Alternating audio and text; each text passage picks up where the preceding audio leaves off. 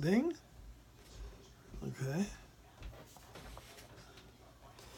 Okay, how y'all doing today? This is Keith Kelly.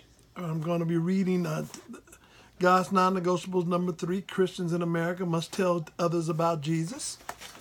And I will read this and I hope you enjoy it. Okay, this is chapter 3. But sanctify the Lord God in your hearts and be ready always to give an answer to every man that asketh for the reason of the hope that is in you with all meekness and fear. So when you ask Jesus to come into your heart and you wash away your sins in his precious blood,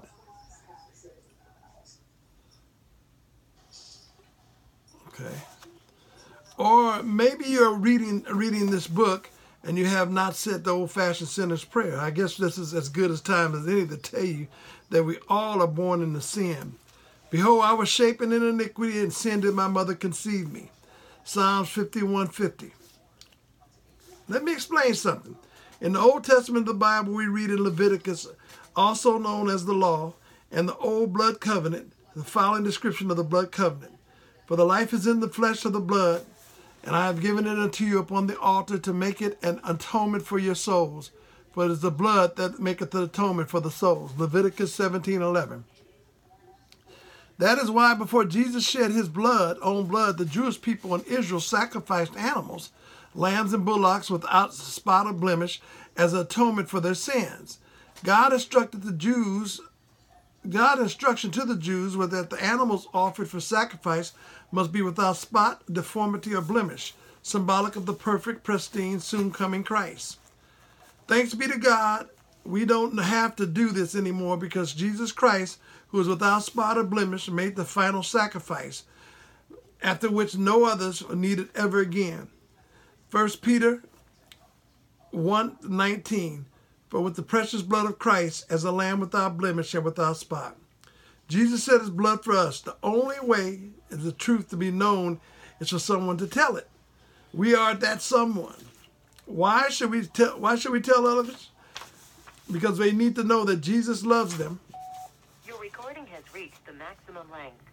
To replay your message, press 1. To delete and re-record your message, He longs to give them life abundantly. He desires to rescue each one from the pit of a burning hell, which is a consequence of unrepentant sin. The Lord is patient with you, not wanting anyone to perish, but everyone to come to repentance. The Lord is not slack concerning his promises, as some men count slackness, but is long-suffering to usward, not willing that any should perish, but that they all should come to repentance. They all should come to repentance. 2 Peter 3:9. Again, the reason why Christians don't have physically perform blood sacrifices anymore is because Jesus came on earth to be a perfect lamb without spot or blemish, meaning he never sinned. He was crucified on the cross, shedding his own blood for the atonement of our sins. Then he rose from the dead after 3 days, giving us salvation if we accept him as our personal Savior. We must be born again of the Spirit. Jesus answered and said unto them, Verily, verily, I say unto thee, except a man be born again, he cannot see the kingdom of God. John 3:3. You know you are a sinner, but you believe that Jesus is the Son of the living God, and Jesus is the way, the truth, and the life. You can repent and ask him to wash your sins away in the sea of God's forgiveness right now. Here's the sinner's prayer. Ask him to come into your heart and forgive you and your sins right now. Repeat this, repent, and say this with all your heart. My Lord, my God, have mercy on my soul, a sinner. I believe that Jesus Christ is the Son of the living God, and that he died on the cross and shed his blood for the forgiveness of my sins. I believe God raised Jesus from the dead by the power of the Holy Ghost, and that Jesus sits on the right hand of God making intercession for my sins. Come into my heart, Lord Jesus, and wash away all my sins in thy precious blood. You said in your word that you would turn no one away, and that includes me. I believe your word, the Holy Bible, and I accept you by faith. Therefore, I know that you've heard me, and I know that I'm saved, and I thank you for saving my soul. Since you have said that prayer, believing in your heart, and Jesus is the Son, and you confess with your mouth, you're saved. Praise the Lord.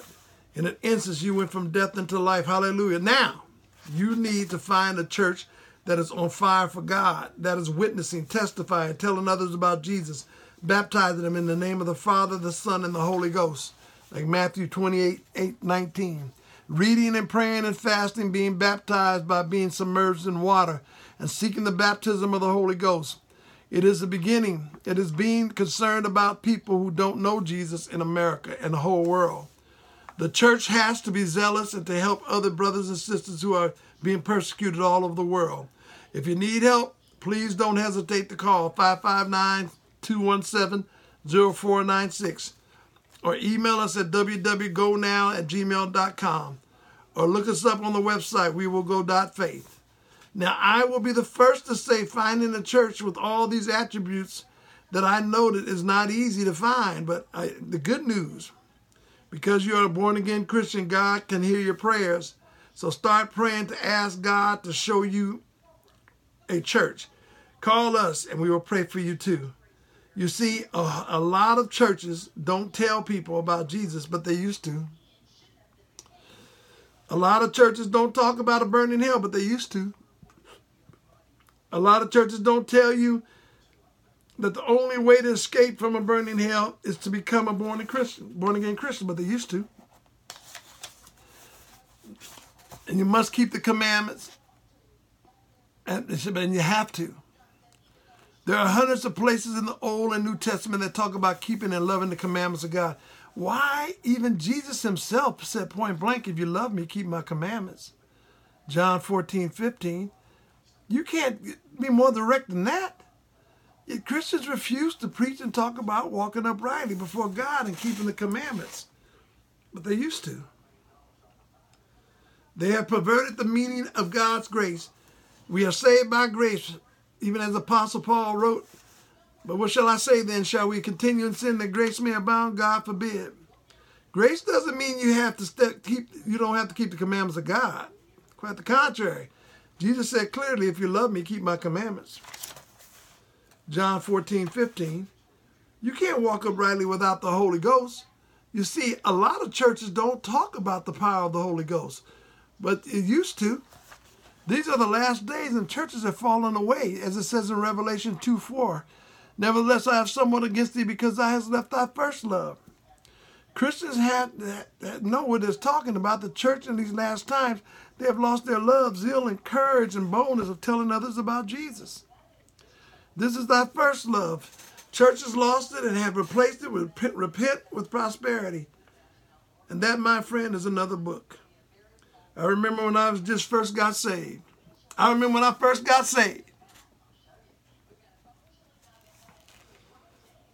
Oh, how excited and zealous I was, how unashamed I was, how driven I was. Of course, I had no wisdom, so I rebuked all my family and friends, but it was great. I was filled with the joy of the Lord, and praying always and seeking the Lord to increase my zeal, even as I had gotten older. And the fire is still here. I want to tell everybody about Jesus. In this chapter, I will show you some of very important examples and strategies how to tell others about Jesus. So, let's get started. Okay. Churchgoers, have you heard of the Great Commission? Well, let me tell you this. Do you know that the Great Commission, do you know what it is? Every Christian should know what the Great Commission is. Well, it's a whopping 82% of American Christian churchgoers either don't know or can't recall what the Great Commission is. They don't know that the last and the most important instruction that Christ gave us before he ascended into heaven. Let me give you the most important information for your walk with Christ, and that we as Christians are supposed to do. That is the Great Commission. And Jesus came and spake unto them, saying, all power is given unto me in heaven and in earth. Go ye therefore and teach all nations, baptizing them in the name of the Father, Son, and the Holy Ghost, teaching them to observe all things whatsoever I command you. And lo, I am with you always, and even unto the end of the world. Amen. Matthew 28:18-20.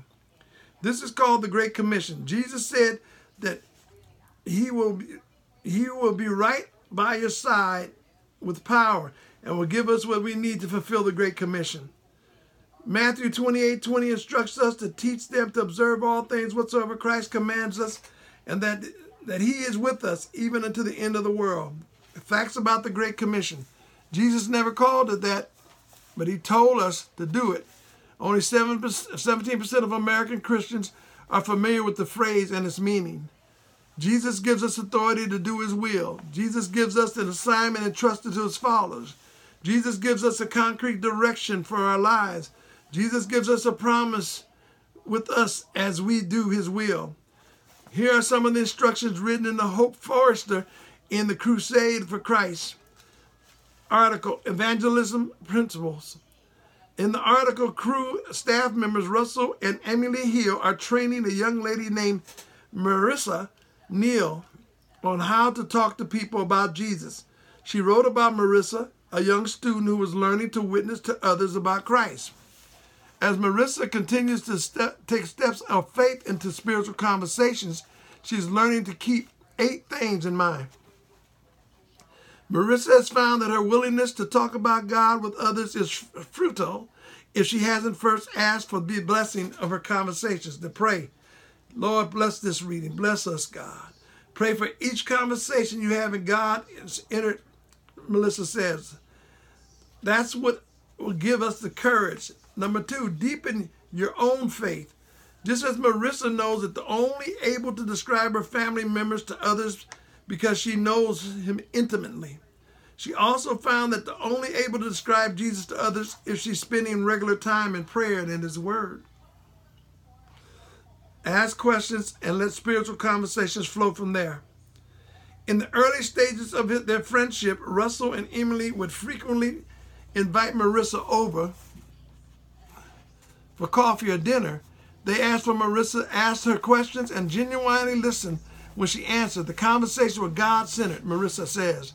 She asked deep questions, but never told me how I should be. After the discussions, Russell and Emily challenged Marissa to begin having familiar conversations with people of her life, in her life, like her co-workers, her roommates, and friends. Some good questions she starts with are, do you believe in God? Why do you believe or not believe in God? How do you feel about that? Ask what matters most to people and try to see how God fits into the situation of their lives. Marissa says, how do they see God? Or do they ever see him at all? Do they see him at all? These questions get people thinking about what they believe and why, and often lead to interesting spiritual conversation, Marissa says. Focus on feelings. Marissa observed the benefit of inquiring on people's feelings about the beliefs during the conversation with their roommate. Marissa first asked her roommate what she believed and why. Her roommate told her that she was an atheist because she would rather believe in nothing than something that wasn't sure was true. When Marissa asked her roommate how she felt about this, her roommate said she would envy Marissa's ability to have faith in God. Always return to how they feel about things, Marissa says. Some people aren't intellectually driven as others, but we all cry and laugh. If you want to relate to someone in a way that strikes deeply, it's through emotion. 5, our outreach events on evangelism with strangers take advantage in Crew's resources. Marissa has found that a simple questionnaire of photo surveys are extremely effective in initiating spiritual conversations with people that don't know. She doesn't know. These surveys shatter conversation barriers. These surveys shatter conversation barriers, provide easy dialogue material, and often serve as a bridge into the gospel. Don't overpower. Listen more than talk. Marissa says, allow the other person freedom to express their feelings, even if they're angry with God. The moment you begin to tell them how they should feel is the moment that the conversation will die, she says. Be confident. Christianity isn't something to be ashamed of, and so many people are. Marissa says, remembering how Jesus has changed her life and how she wants to change the life of others, empowers Marissa to speak the godly boldly. In the conversation well. Now that the work ye have started, the Lord will complete, Marissa says. God has reminded her that he is one working in a person's heart long after she left them. She always tries to end on a good note so that the person wants to revisit the conversation later. They feel comfortable. Marissa's steps of faith have helped her overcome her fears and get excited about initiating spiritual conversation. There are many examples on how you should share faith with others. In fact, my personal example is nothing like Hope Forster's. My encounter with Christ was rougher and tougher, but also effective. I went something like this. I was 15 years old walking on Hollywood Boulevard in Hollywood, California, when a lady walked up to me and gave me a gospel tract and said, "Did you know that Jesus Christ is coming back to earth again? And you must be born again and ask Christ into your heart?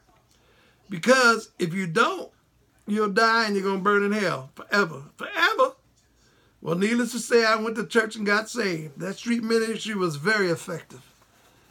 We are all commanded to share our faith. Not just letting our light shine, but actually opening our mouths and telling people about Jesus. All Christians have a unique story to tell regarding why, how, and when they accepted Christ to live in the beautiful Christian life. This is why we have to be a person of character. People have to see us differently. If you say that you are a Christian and you party just like a sinner, no one will believe. Your depth of character ultimately drives your behavior. We know it's a struggle, but character begins to demonstrate how you believe in God, and it's reflected in your daily values and manifest in your behavior. We have to see us They have to see us differently. There are books that are written on witnessing and sharing our faith, such as NE3 by Mike Shipman, Operation Timothy, put out by the Christian Business Men's Connection, and a slew of others. No book, however, can set on fire with zeal until you have an encounter with the King of Kings and the Lord of Lords, Jesus Christ. Once you ask him in your heart and receive the baptism of the Holy Ghost and get that fire, no book can teach you what the Holy Ghost can. You must tell others about Jesus.